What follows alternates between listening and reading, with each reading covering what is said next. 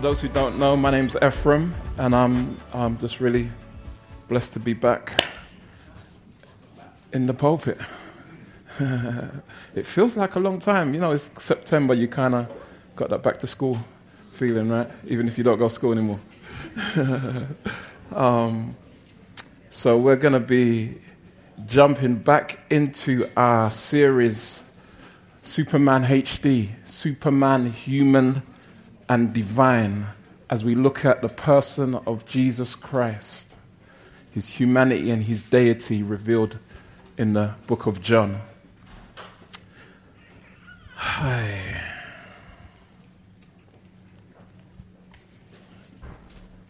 Praise God. Now, I don't know about you, but I appreciate my sight. What I have of it, as you can see, I wear glasses. And so I don't have what they call 20/20 vision. Actually, my wife does, Judith. She has 20/20 vision. And I don't. So you can imagine the dynamic where my wife says, "Can't you see?" But I appreciate the vision that I do have, and recognize that, you know, sight is one of those means by which we perceive the environment around us, but also by which we communicate. 75% of communication is non-verbal, and so we take in information, and much of that is by means of our sight. Sight is something that is also associated with knowing or related to knowing. So if somebody says, "Can you see what I'm saying?" they're not actually being literal, although some of our minds work in that way, right? I know some people, you're very literal. And so somebody might say that, and initially you'll think, "Can I see what you're saying?" The words, and you catch yourself. Some people are like that, and you think it's humorous, but actually some people are very, very literal in the way that their mind works. But it's a figure of speech. Do you understand what I'm saying? Do you understand what I'm saying? I don't know if you've ever found yourself in a place where you're looking for something and you can't find it. You're looking for something and you can't find it, and yet it's right in front of you. You ever heard that saying, you can't see the wood for the trees? The very thing that you're looking for is right in front of you, but you don't recognize it. And that's not necessarily a problem with our physical vision, but it may be just preoccupation of the mind that prevents us from recognizing the thing being there, because we've got other things going on in our minds. And so we're not making the connection between seeing and knowing. We're looking, we're seeing, but we don't know that it's there. And so as we go into this chapter of John 9, we're going to see how God so wonderfully shows us how physical sight is a picture of spiritual sight.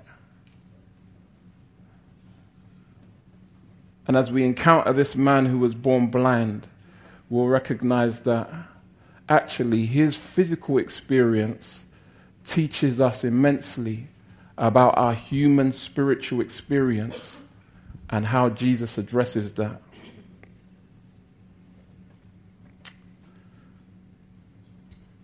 What I'd like to do is read the chapter and then pray. Now, I wouldn't ordinarily do this, but like Richard, this is one of my favorite chapters in the Bible. And maybe for different reasons. With my girls growing up, this was a favorite chapter of ours, and I have good times when I think of good times when I come to this chapter. But one of the reasons it's one of my favorite chapters, in addition to the fact of the good times with my girls, is the fact that it is so well written.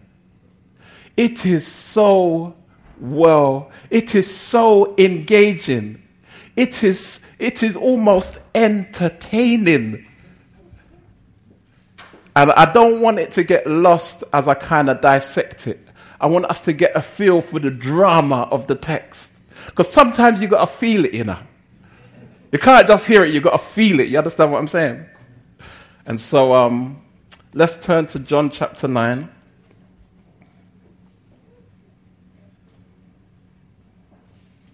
And if you'd like to follow along with me in your Bible. And he, speaking of Jesus, as he passed by, he saw a man blind from birth. And his disciples asked him, Rabbi, who sinned, this man or his parents, that he was born blind?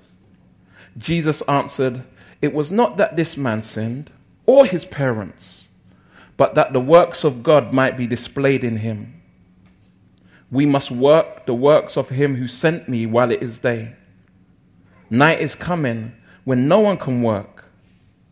As long as I am in the world, I am the light of the world.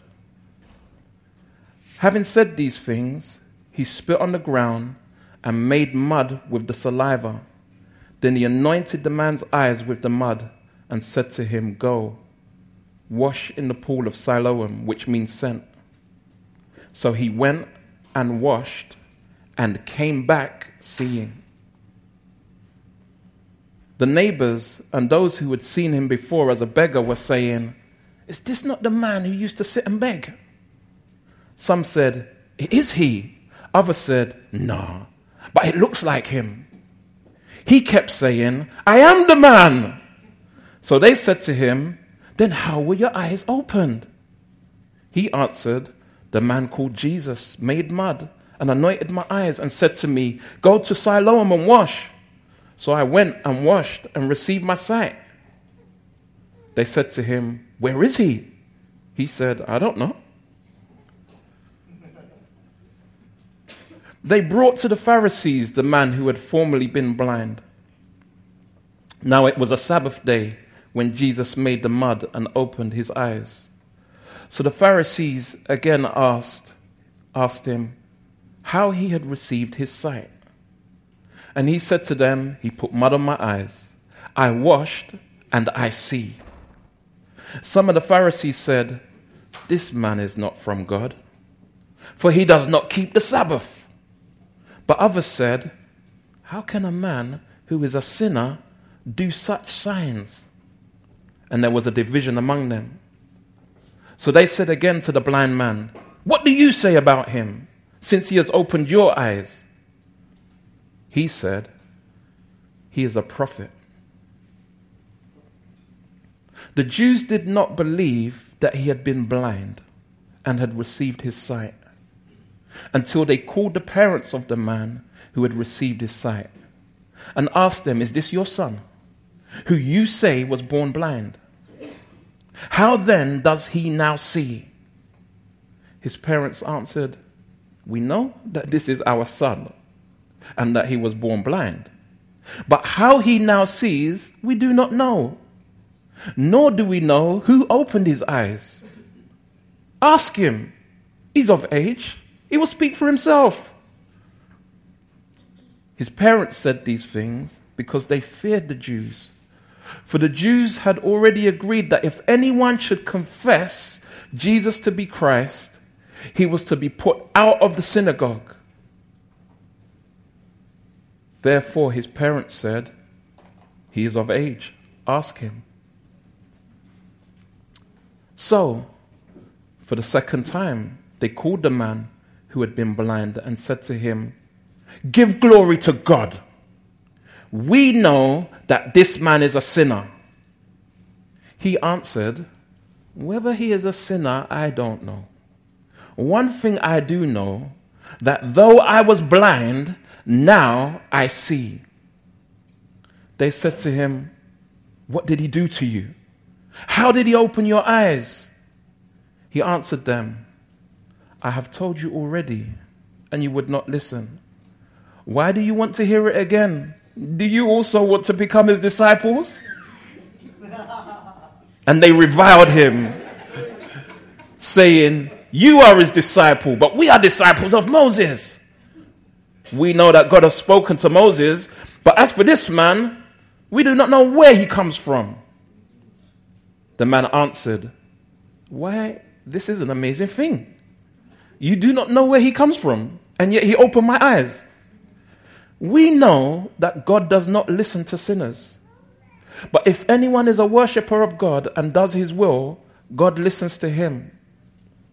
Never since the world began has it been heard that anyone opened the eyes of a man born blind. If this man were not from God, he could do nothing. They answered him, you were born in utter sin, and you would teach us? And they threw him out. Jesus heard that they had cast him out. And having found him, he said, do you believe in the Son of Man? He answered, and who is he, sir, that I may believe in him? Jesus said to him, you have seen him, and it is he who is speaking to you. He said, Lord, I believe, and worshipped him. Jesus said, for judgment I came into this world, that those who do not see may see, and those who see may become blind. Some of the Pharisees near him heard these things and said to him, are we also blind? Jesus said to them, if you were blind, you would have no guilt. But now that you say, we see, your guilt remains. Let's pray. Father, we're gripped by the drama of this account. And we thank you, Lord, for preserving it and passing it on to us, knowing that not only is it a gripping and even entertaining read, but there is much for us to dwell on, to meditate on by way of truth. Lord, I pray for your grace. Help us, Lord, as we walk through the text this afternoon to meet with you. Jesus, that our eyes would be opened and that, Lord, we would see you in all your glory.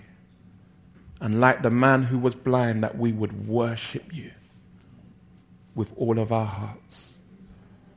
Thank you for this time, Lord, and for the presence of your Spirit. In Jesus' name, amen. So, we see here in the text the Lord's sixth sign. The book of John is kind of framed around 7 signs and 8 being the 8th being the exceptional sign that is unlike any of the other signs and not in the same category, being that of his death and resurrection. And so, just by way of a quick recap, the signs so far: he fed the thousands in chapter 6, walked on water in chapter 6, healed the paralyzed in chapter 5, healed the nobleman's child, and turned water into wine. Now we have to appreciate that Jesus has come to the Israelites, a people with a rich history and a long story in terms of their relationship with God. God had been revealing himself throughout the generations, and he had spoken that a Messiah would come. And in doing so, the Messiah would fulfill certain things.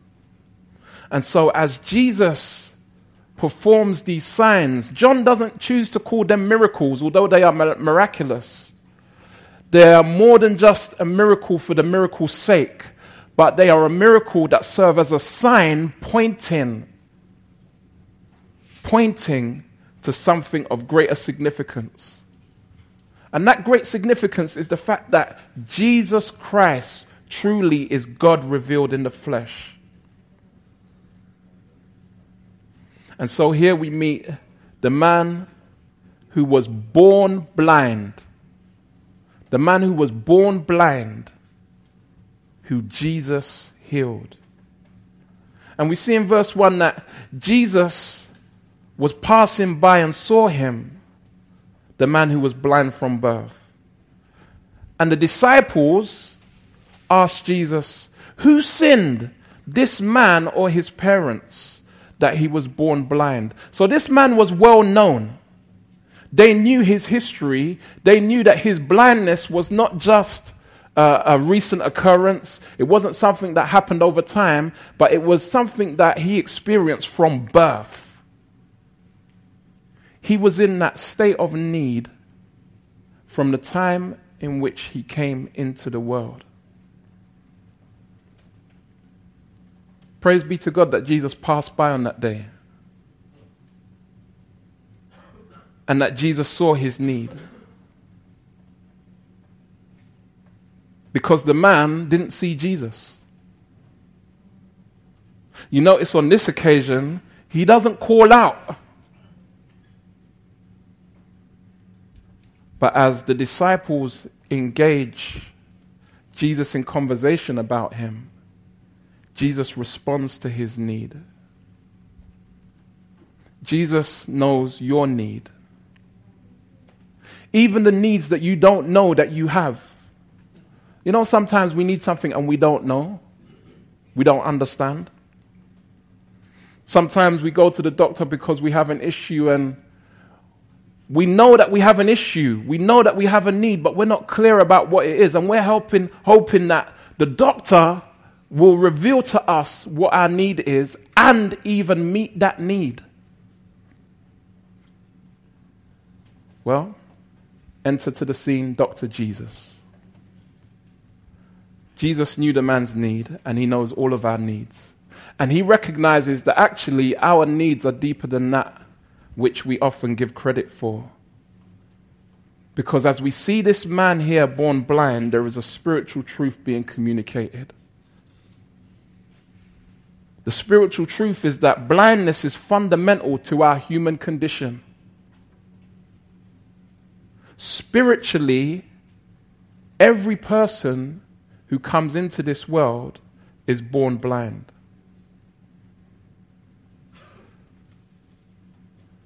We are born void of true spiritual knowledge.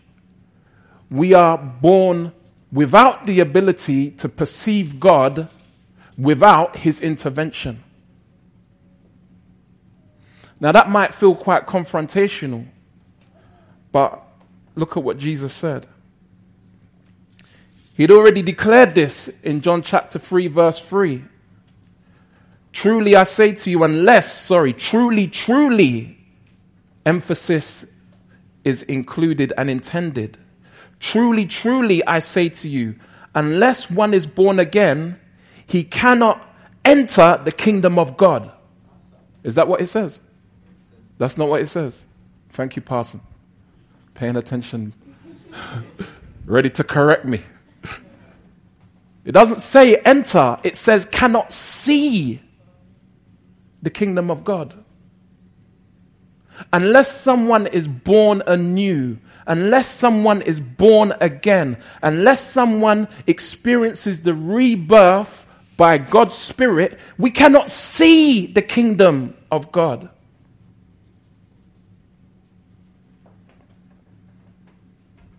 And so, this testifies to the fact that blindness is fundamental to our human condition. All are born spiritually blind. Now, Jesus said it.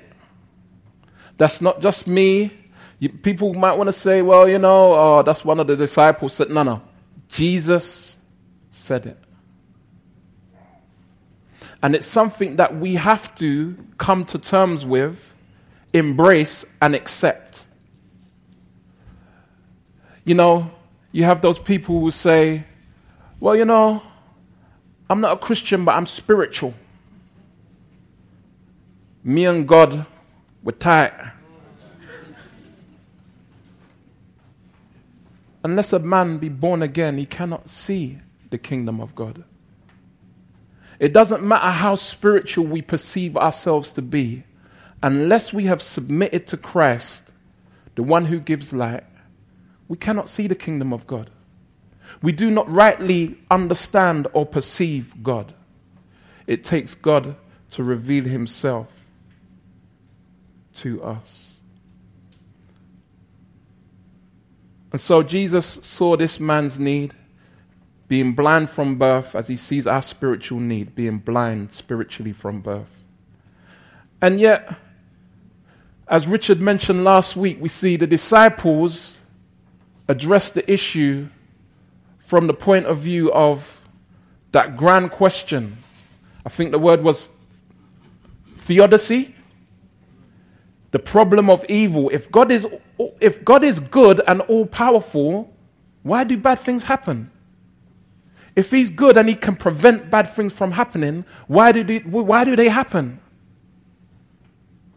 And this is the kind of sense that can be found in this question, among others. In verse 2, the disciples, who sinned, this man or his parents? Whose fault is it? Whose wrong is it? Where does the problem lie?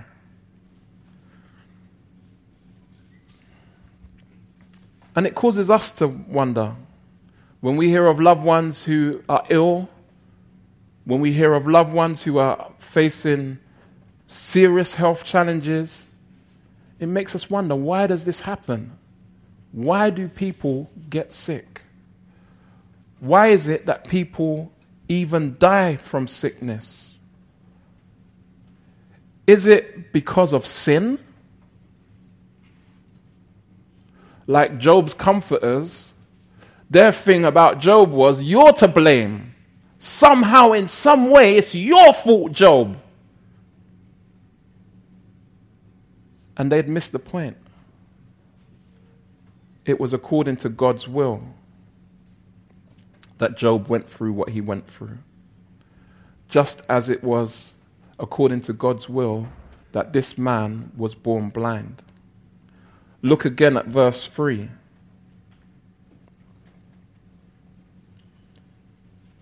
Jesus answered, it was not that this man sinned or his parents, but that the works of God might be displayed in him. You need to meditate on that for a moment. Meditate on that for a moment.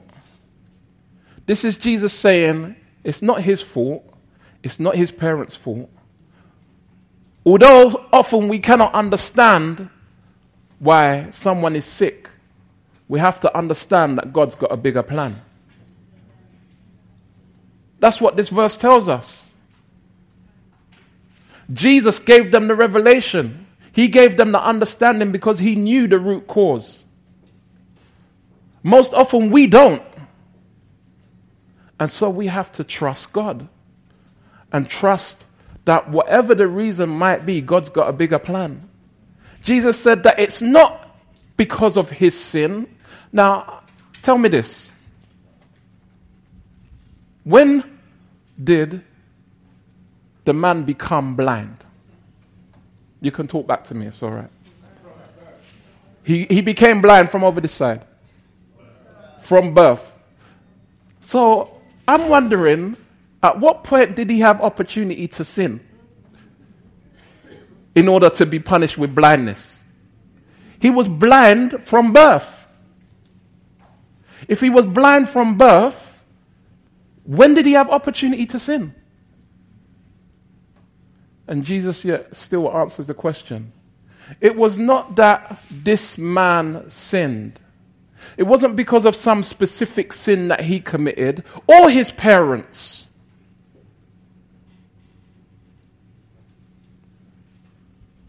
But that the works of God might be displayed in him. And so, let's consider this and how it helps us as we wrestle with the issue of sickness and the reasons for it. First of all, let's understand that not all sickness is because of specific sin. That's what the verse tells us. Amen? It wasn't his specific sin or his parents' specific sin. So not all sickness is because of some specific sin that someone has committed. So the next time you're feeling unwell and somebody wants to put you on a guilt trip, you don't have to receive that. Now, I say it's not because of specific sin, but that doesn't mean that sickness is not as a result of general sin. You see, both Jesus and the disciples had a very keen awareness that when God made the first people, he made them healthy. And they were perfectly healthy. And no sickness came into the world until the point at which they rebelled against him. Adam and Eve rebelled against God. And in Genesis chapter 3, we see God address the woman. Surely, I will surely multiply your pain in childbearing. Now, pain can come in many forms, including sickness. In pain you shall bring forth children. Your desire shall be for your husband, and he shall rule over you. And to Adam he said, because you have listened to the voice of your wife, and have eaten of the tree of which I commanded you, you shall not eat of it. Cursed is the ground because of you. So the very environment was infected by the sin of Adam and Eve. In pain you shall eat of it all the days of your life. Thorns and thistles, which cause pain, it shall bring forth for you, and you shall eat the plants of the field. By the sweat of your face you shall eat bread. And often we go through pain to produce sweat.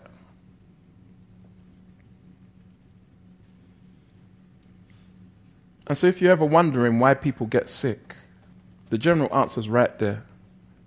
Because our very first forefathers rebelled against God. And that led to sickness being introduced into the world.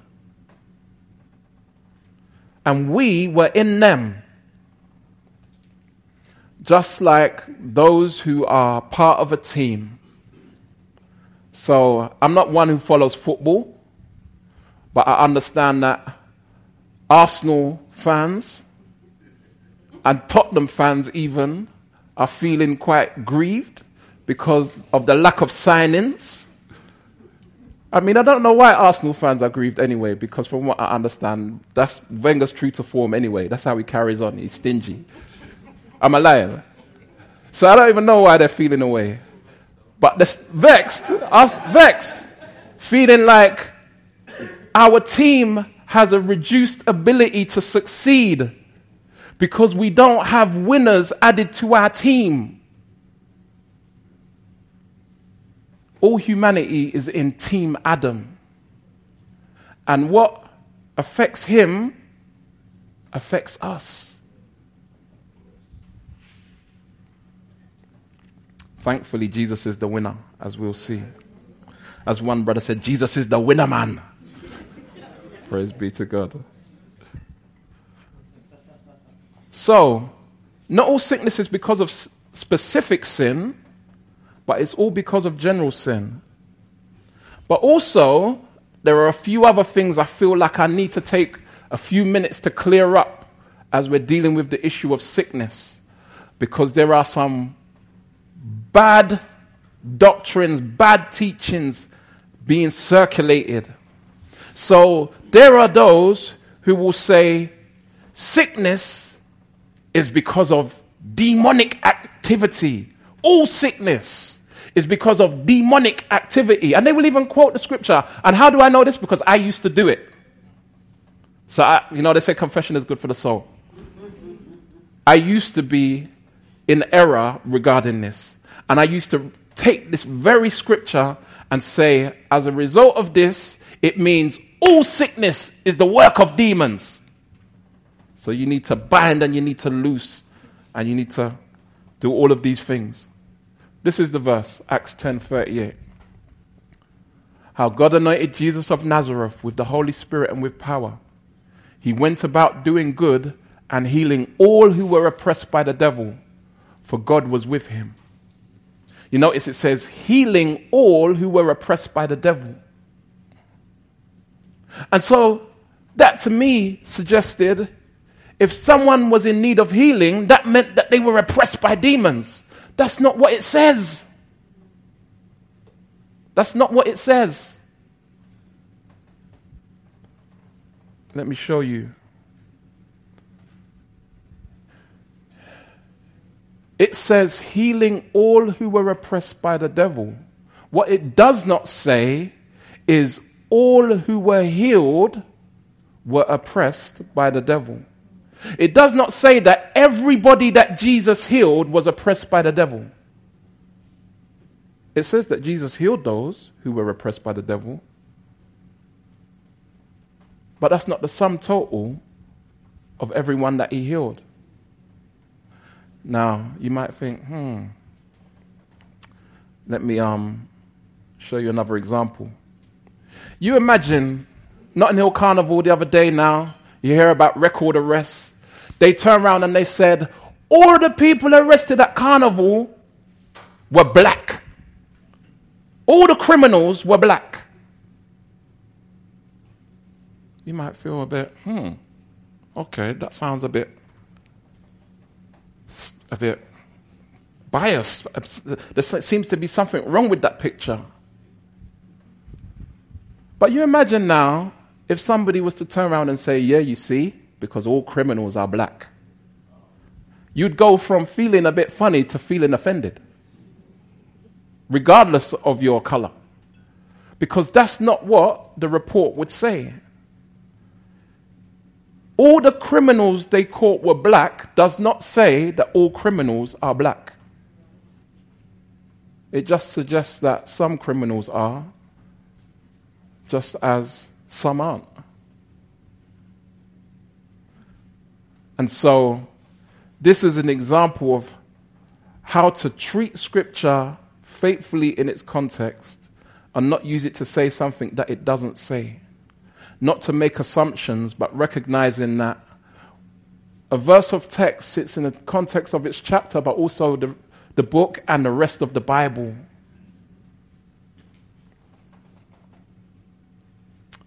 So not all sickness is because of demon oppression. Not all sickness... Okay. I'm grateful for the opportunity to deal with this one. Not all sickness is because of a generational curse. Now, some of us are familiar with that term. It's a term that is, I wouldn't even say sometimes, I'd say often used when speaking of sickness. Not all sickness is because of a generational curse. And this is what our verse tells us. Look, it was not that this man sinned or his parents. His sickness was not as a result of his fault or any of his predecessors.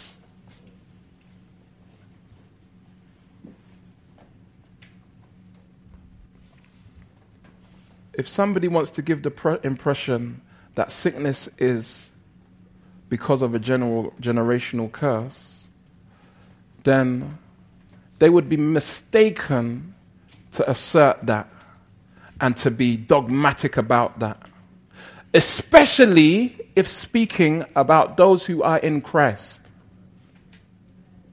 Those who are in Christ are not under any curse, generational or otherwise. Galatians 3, verse 10. For all who rely on the works of the law are under a curse. For it is written, cursed be everyone who does not abide by the things written in the book of the law and do them.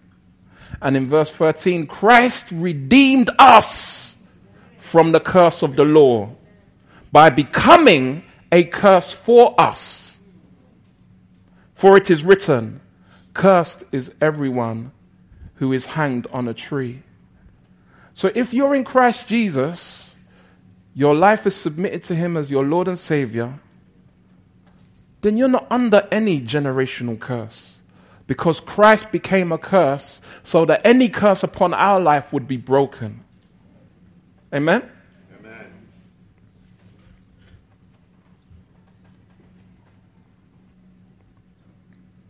So, not all sickness is because of a generational curse. Not all sickness is because of demonic oppression. Not all sickness is because of specific sin.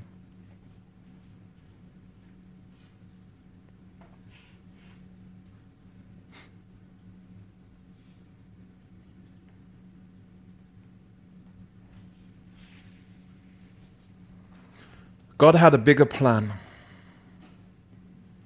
God planned to use this man's sickness to glorify his name. Now, for us who may see humans as the most important thing in existence, see people who as the most important thing in existence, we will struggle with that concept that God would even allow us to be sick for his glory. I mentioned this a few months back, and I'll mention it again in brief. Consider the fact that God became a man in Christ Jesus, and he suffered. And he suffered in order that our sin would be forgiven. That was the means by which we would experience forgiveness, the means by which we would experience redemption. I heard one preacher say that God had to allow suffering into the environment in order that our sin may be atoned for. Because that was what he purposed before the foundation of the earth, that the Lamb would be slain for the sins of his people.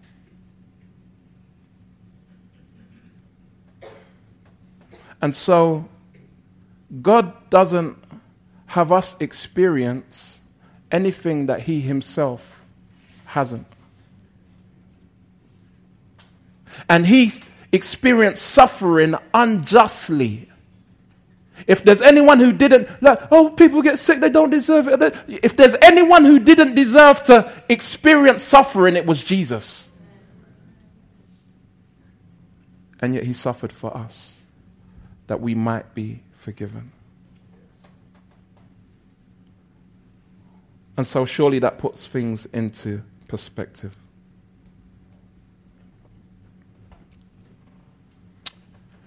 In verses 4 and 7, we see Jesus identify the fact that he is the sent one. He is the sent one, come from the Father to fulfill his purpose, to do his will, to reveal God to man, and to save us from sin. In verse 4, Jesus says, we must do the works, speaking of him and the disciples. We must do the works of him who sent me while it is day. Night is coming when no one can work.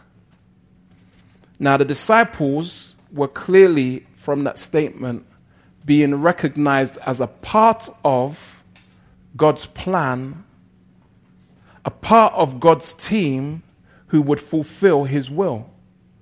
Jesus said, we must work the works of him who sent me, singular. So I've been sent by the Father. We're now a team, and we're going to do the Father's works.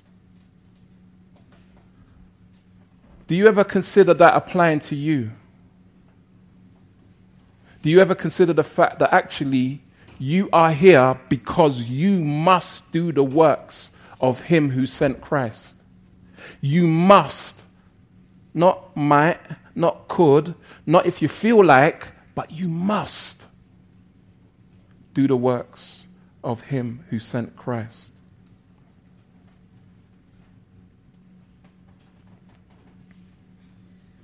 We are co-laborers. And as we see Jesus giving the disciples on-the-job training, he makes them aware of the time when things will become difficult, the time when night is coming and no one can work. And verse 5 explains to us what that refers to. Jesus says, as long as I am in the world, meaning I'm not always going to be in the world. As long as I am in the world, I am the light of the world. And so the disciples were even now being prepared for that point in time when Jesus would be taken from them, and yet commissioned to continue in the work. Now, at this point, it may not have been clear to them how they could do it, because Jesus said, no one can work. So, Jesus, we're going to work while it's day, and when the night comes, we're not going to do any work, because no one can work, right? No. Because as we'll see later, he gives them further understanding. I'll give you my spirit. He is the Greek word paraclete, the strengthener, the empowerer. And so people say it's impossible to live the Christian life. It's impossible to do God's work. You're right, it is. It's impossible for us in our own strength to do that. But by God's Spirit, we can. So let's not have a defeatist attitude. Let's not think, oh, well, I'm just a man. I'm just a woman. It's all going to hell anyway.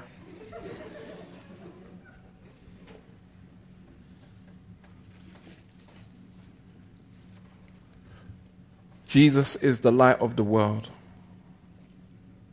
And he sends us out as lights.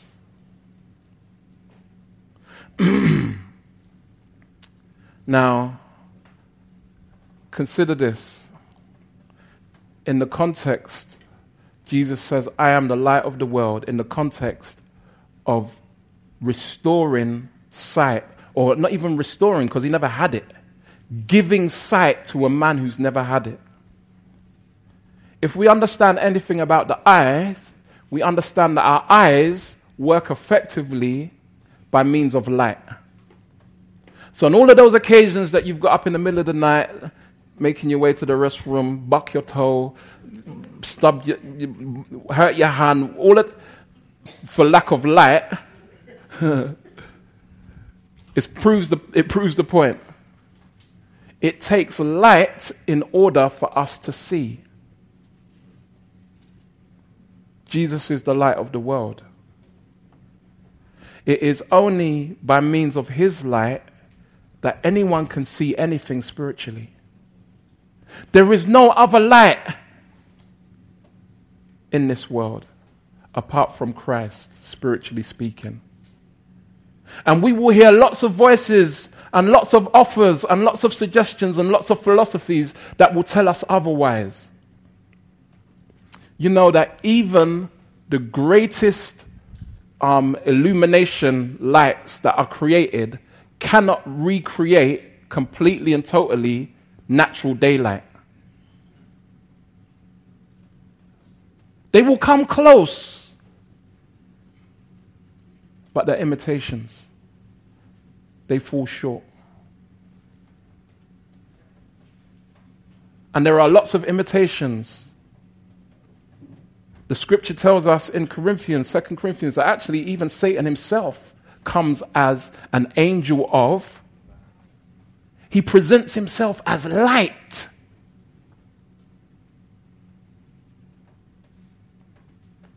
But that's the devil.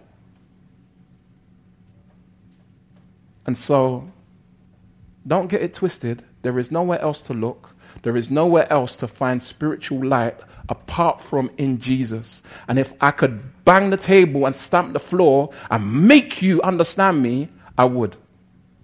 But I don't trust this because it was kind of wobbly earlier. There is nowhere else to find spiritual light. Jesus said it. And so he spat on the ground and made mud. And he made mud with his saliva And I just know. That's nasty. But you know what? I have to laugh to myself. Could it be that there was nothing nasty about Jesus' spit? You know what? I'm not trying to make a doctrine out of it, right? But he was perfect in all his ways, right? Anyway, let's move on. Keep it moving.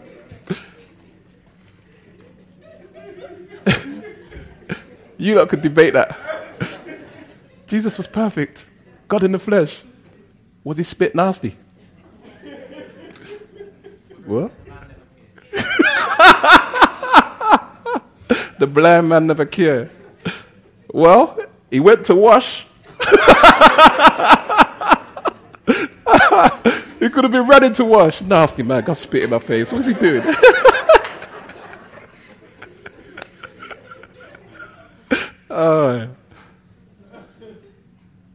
But the Lord sent him to the pool called Sent.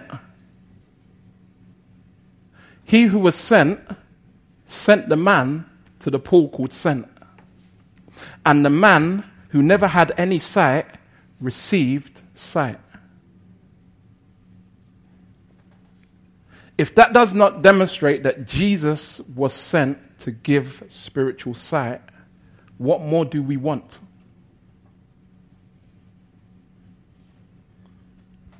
There's no coincidence in the realm of God. Jesus sent the man to the pool called Sent, and he washed and came back seeing. Now, let's not neglect to appreciate the magnitude of this miracle. So,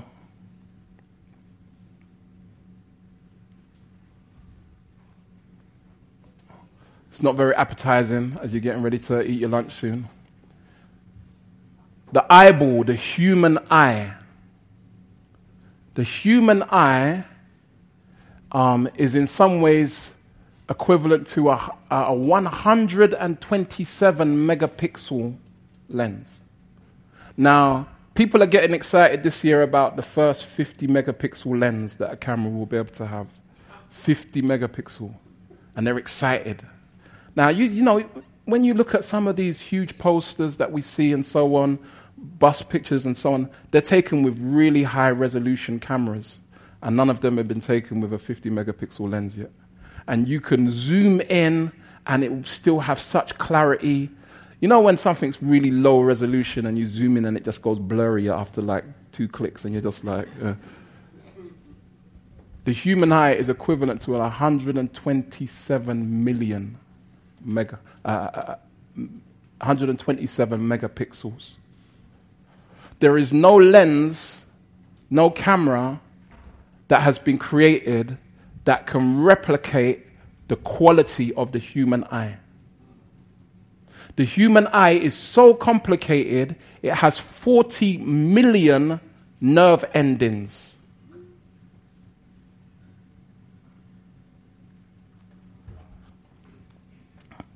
This man is Dr.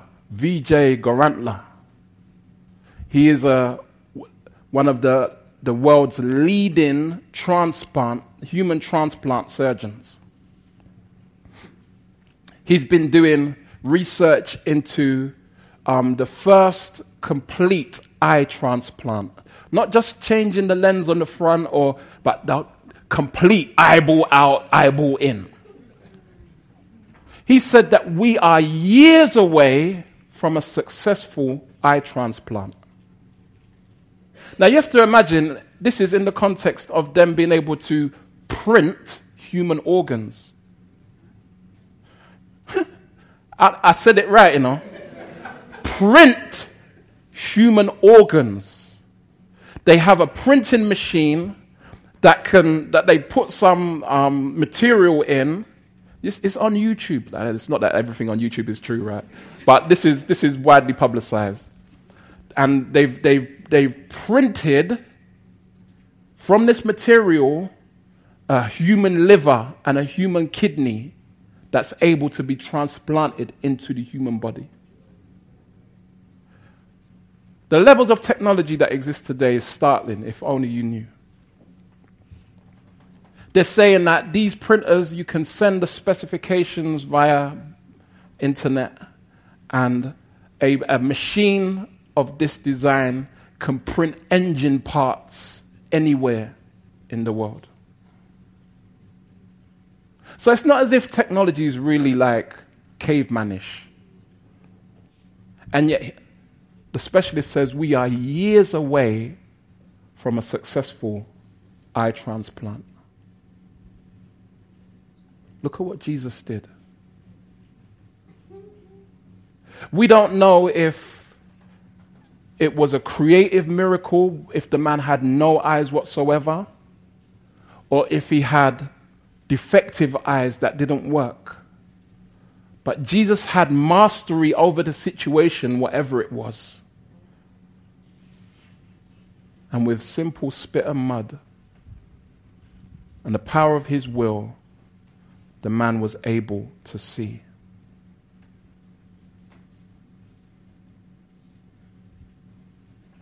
Huge, the magnitude of this miracle. This man who was known in the community as being the blind beggar. People were so astounded that when they saw him, they didn't recognize him. They were like, nah, I know what I'm seeing with my eyes, but my brain can't compute. I don't understand. Is this the same man who used to sit down begging, who we've known all his life to be blind? This can't be the man. How could it be possible that he can now see? It must be someone else. Their minds entered into a state of suspended belief. The miracle was so powerful. The man had to convince them. Verse 9. I am the man. It's me.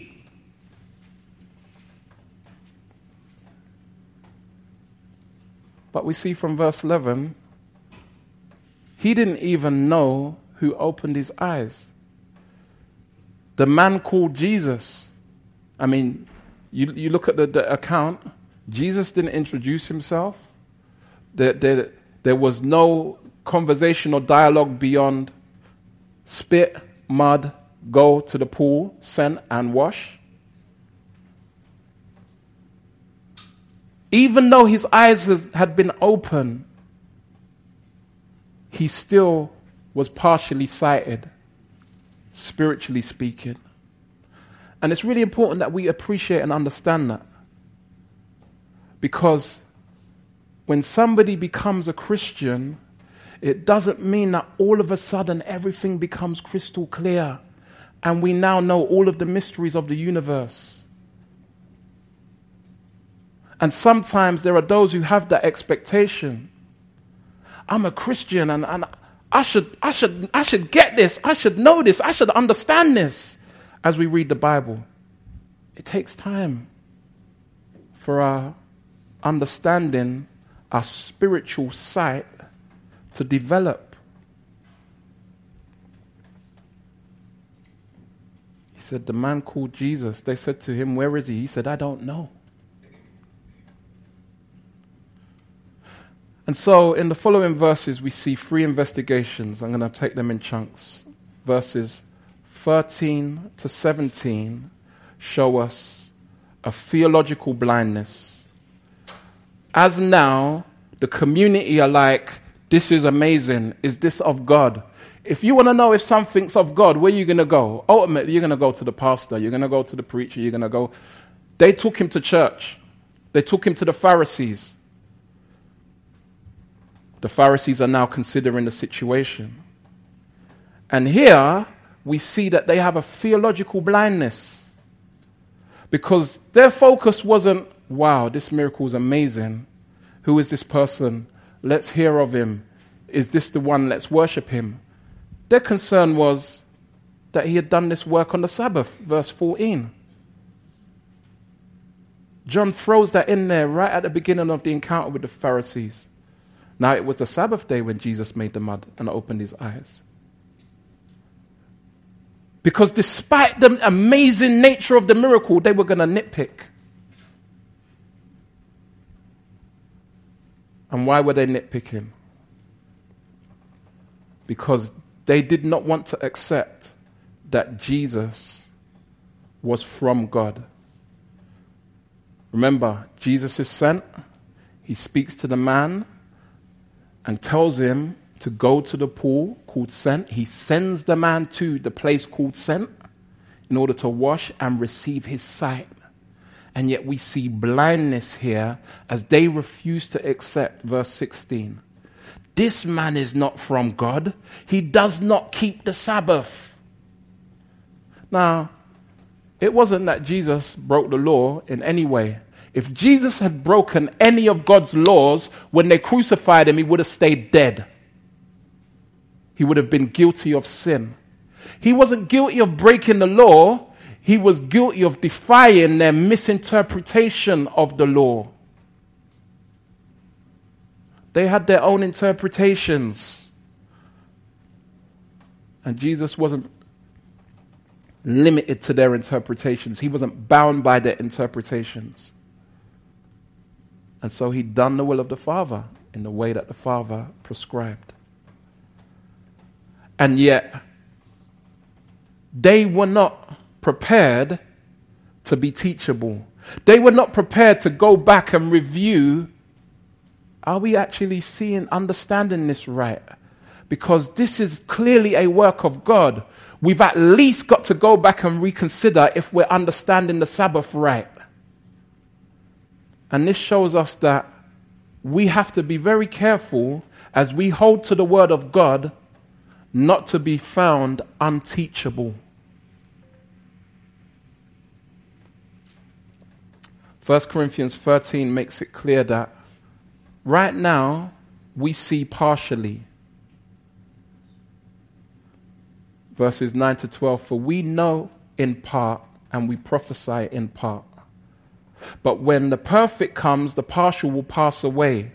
When I was a child, immature in the faith, I spoke like a child, I thought like a child, I reasoned like a child. When I became a man, I gave up childish ways. Now that doesn't mean that all of a sudden we mature into full knowledge. No, because the next verse says, for now we see in a mirror dimly. But then, when Jesus comes, it will be face to face.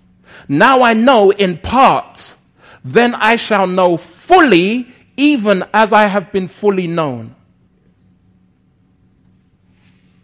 And so no matter how much we mature in the faith, no matter how well we grow in our knowledge of Scripture, we can never take credit as a know-it-all. And we should never attempt to. Because that attitude of pride will be our immediate downfall. We must be always teachable, especially concerning those things that are subject to discussion. There are certain things in Scripture that actually, you know what? We may agree to disagree. So somebody once said to me after I spoke at a conference, I really appreciated your talk, but I had a real problem, and I still do. The fact that you preach with your hat on. And I said, I can appreciate that.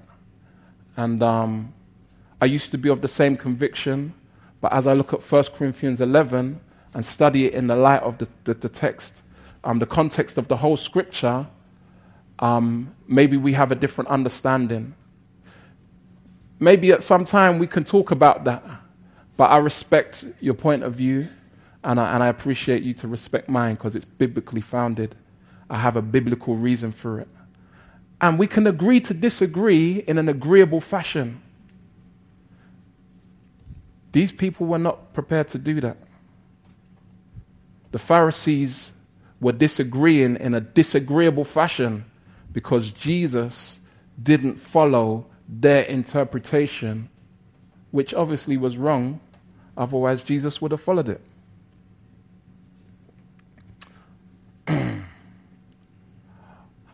Often, what happens when people are challenged on their interpretation of Scripture and their ideas aren't accepted they will then go on to actually seek to change the facts. And so in verses 18 to 23, we see that the Pharisees were trying to take it to another level. All right, you know what? Our theological argument isn't conclusive. People are not hearing us. Let's now question the facts. This guy wasn't somebody who was born blind. Verse 18. The Jews did not believe that he had been blind and had received his sight. And so the next level of investigation, call his parents. Where's his mum? Where's his dad? Bring them, come. And yet still, they testify to the facts. I had a conversation with someone the other day, and they was like, I really don't know if I'm really holding to the Bible anymore. I said, I hear that. I said, a question I would ask you is, are you giving up the Bible for something better? Are you giving up the Bible for something better? Do you have something that's more concrete, that's more sure, that's more convincing than the person of Jesus Christ? Right then I knew it was over. I had them on the ropes. What can we know? I said, you're right. What can we know? Everything we know, we accept by faith. And yet still, God gives us reason to believe. He gives us evidence. The person of Jesus Christ is the central person of history. He is the one who is the light of the world, the means by which we can see God. So don't spend your time trying to understand every page of Scripture, trying to work out and calculate every so-called contradiction. Just start with the basics. What about Jesus? Jesus is a person, not just an idea or a philosophy or a teaching. And so, as a person, what do we know about him? Well, there's more evidence concerning the person of Jesus Christ than there is any other person or event of history. If you know anything about history and want to doubt the person of Jesus Christ, then you have to doubt everything.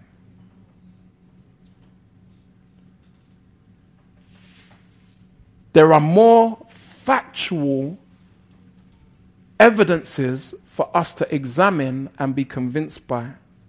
And some of you will be encouraged by that, and some of you that will mean nothing to. Because the reality is that no one is convinced by evidence alone. But it is the work of God's Spirit placing faith in our heart to believe. Because everything is a matter of faith. Whatever you believe about history, whatever you believe about the Quran, whatever you believe about Hinduism, whatever you believe about anything is a matter of faith.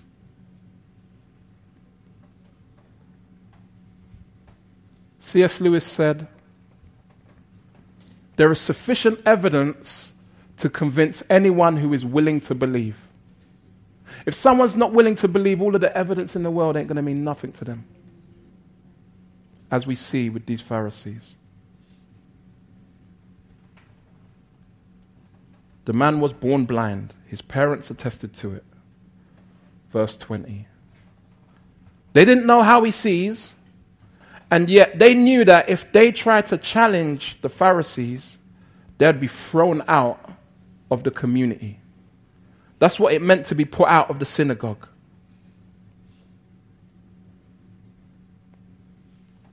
Verses 24 to 34, we see how the Pharisees were willfully blind. It wasn't a matter of information. It was a matter of the heart. And in their pride, they refused to accept. They called the blind man a second time. All right, look. They're not saying give glory to God, give him praise. They're saying, look, let him receive all the honor that is due to him in this situation. Don't allow no honor to be taken away from him. We know that this man is a sinner. Do they really? How do they know that Jesus is a sinner? Because that's what they want to know about him in their hearts. And there are so many people, likewise, who have that view as a matter of choice. We see the blind man challenge them cheekily on their motive. Boy, whether he's a sinner, I don't know. But this I do know. And there's so many of us have this testimony. I can't tell you all of the doctrines of Scripture and all of the verses in the Bible, and I can't tell you all of those things, but what I do know is I was blind, but now I see. I remember when I got baptized, it was probably about, it was 29 years ago. And that was my testimony as I was going down into the baptism pool. As you go into the baptism pool those days, he was wearing white. Worst thing to wear, to get wet. Wearing all white. And you had to stop as you're going down into the pool, and you had to share a little testimony. And I mean, you just become a Christian, you're brand new brand. You probably never even made a public address at all, but you had to give a testimony. And I stood there shaking, and all I could think of was this song that we used to sing. I was once in darkness, but now my eyes can see. I was lost, but Jesus sought and found me. That was it. That was my testimony. I didn't have nothing more to say. I didn't have no horror story and no madness. That was my testimony. I was blind, but now I see. I was lost, but now I'm found. Praise be to God. Sufficient. By God's grace, I'm still here today. And so he challenges them. And they claim Moses as their authority. When Jesus already established in chapter 5, and I'll read the verses briefly, he said that Moses will be their accuser. They're trying to rely on Moses. Moses is going to be the one that convicts them to the Father. Do not think that I will accuse you to the Father. There is one who accuses you, Moses, on whom you have set your hope. From they heard that, they should have gone back and rethought everything. If you believe Moses, you would believe me, for he wrote of me. But if you do not believe his writings, how will you believe my words? And that was the heart of the problem. They claim, yeah, we're following Moses. You're breaking the Sabbath that Moses instituted. No, they were following the oral traditions that were the interpretations and the commentary and all of the additional ideas that were added to the law. They had no hope in Moses. No one has hope in the law. There is only hope in Christ.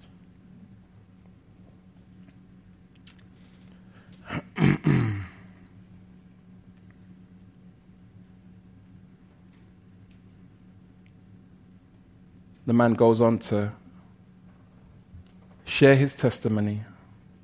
And he makes the statement, verse 31, we know that God does not listen to sinners. Now, this is a huge statement that poses all kinds of questions, and they can get unpacked in fullness at another time. God does not listen to sinners. But if anyone is a worshipper of God and does his will, God listens to him. You might think, but hold on. I'm sure that God, when I was even a sinner and I wasn't a Christian, God answered my prayer. This fundamentally says that God is under no obligation or commitment to hear a person, hear their prayer if they are in sin. If a person is not in right relationship with God, God has no obligation to have any regard for their prayer. If he chooses to, that's his choice according to his will and purpose. People like, oh, you know what? I can never believe in God because I pray about this, that, and the other, and he never answers. Well, that's because you're not in right relationship with him.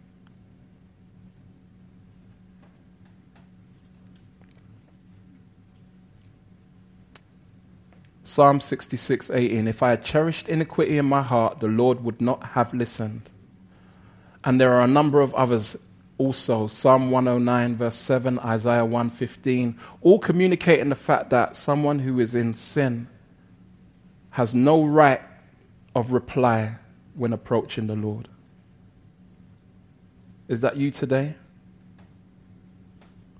You can have the right of reply if you were to embrace Christ as Lord of your life. Because in him, you're adopted into the family of God. You become a child of God. And he will always hear you when you pray.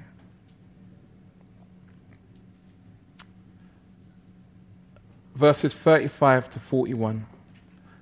The light gives sight and it blinds.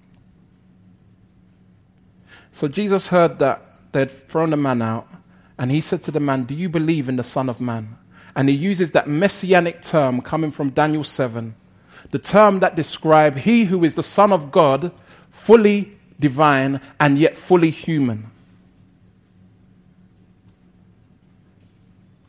Do you believe in him? It wasn't a generic question. It wasn't, do you believe he's going to come? It's like, do you believe in him? And we know it was specific because the man was like, I don't know who he is. Tell me who he is. He knew that Jesus was to be listened to. And so he said, look, if you tell me who he is, I will believe in him. Because I believe in you. And Jesus says these amazing words to the man who was born blind. You now see him. To the man who was born blind, you now see him. The man who could not see is now looking on the face of the Son of Man. No room or reason for doubt. He can see him when he couldn't see before. All the man could do was worship. And when the eyes of our hearts are opened, and when we grow in maturity in the Lord day by day, receiving fresh revelation of Jesus, it will lead us to worship. And not just sing songs on a Sunday, as we are instructed to do by Scripture, but we will have hearts of adoration that are just overwhelmed and in awe and in adoration of the Lord. Because with the eyes of our hearts, we behold him. We sing those words, open the eyes of my heart, Lord, that I may see you. May we mean those words when we sing them. Because Jesus is the one who saves from judgment. Verse 39. And yet there are those who are proud and arrogant. Those who refuse to see. They refuse to give up the little that they know for that which they ought to know. That Jesus is the light. And so we see here, Jesus make it clear when they say, well, so what, are you saying that we're blind? Are you saying that we don't have any understanding? Wrong question. If you were blind, you would have no guilt. If you were to admit that you don't know nothing, if you were to admit that you don't understand, then you'd be free of guilt because you'd receive the light. But no, because you say we understand, your guilt remains. Because what you know is worth nothing if it's not centered in me.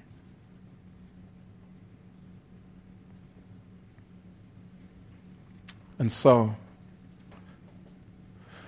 what spiritual knowledge do you cling to as I ask the team to come? What spiritual knowledge do you cling to? What spiritual perception are you convinced by that is not aligned with Christ?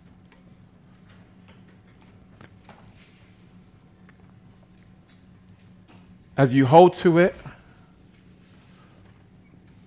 it holds you in readiness for judgment because the light has come into the world, Jesus said in John 3. But people love darkness rather than the light Jesus is the light of the world, the one who gives spiritual sight and the means by which we're able day by day to walk with effective spiritual vision. I'm going to close with this illustration. Jesus the headlight. You can come, it's all right.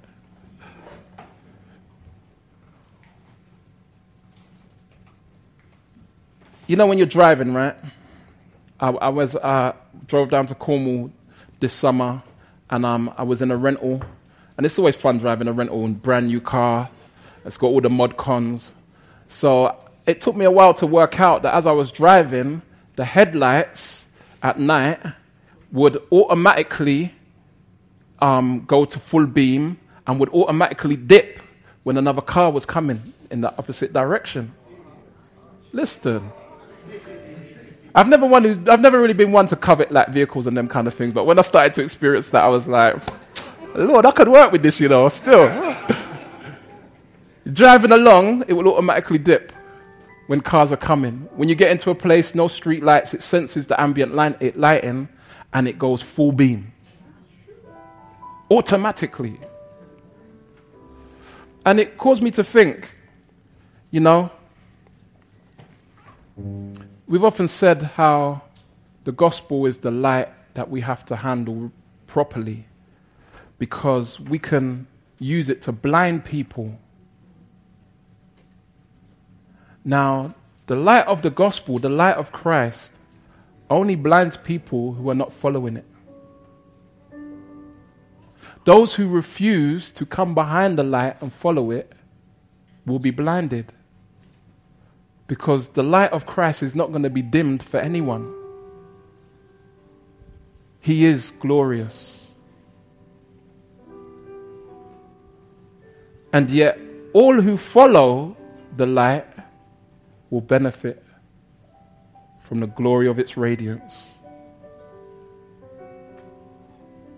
And so it's a matter of position. Will people change their position to follow the light? Or will they seek to travel by their own light in a direction opposite to that of the Savior? We're called to follow Jesus, who is the light. Let's stand.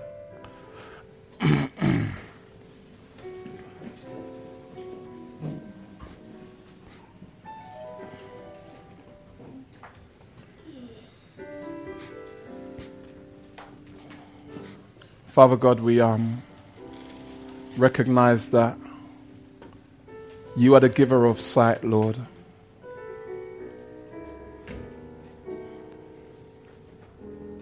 We thank you for giving your Son, who is the light of the world, the one who gives sight and light to walk by.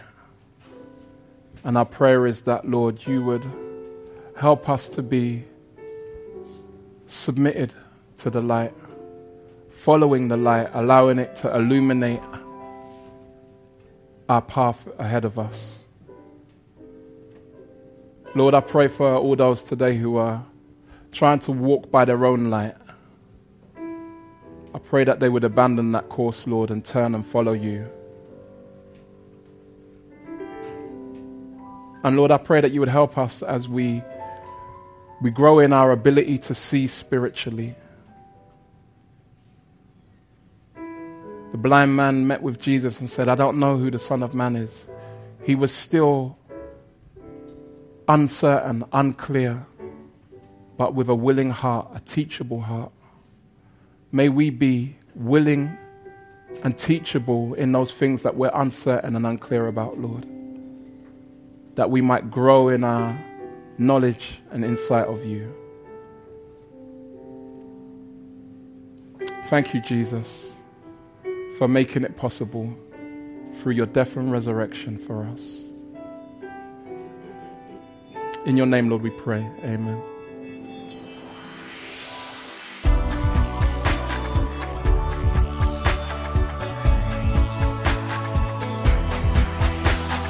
Join us next time for more of God's truth to transform your reality.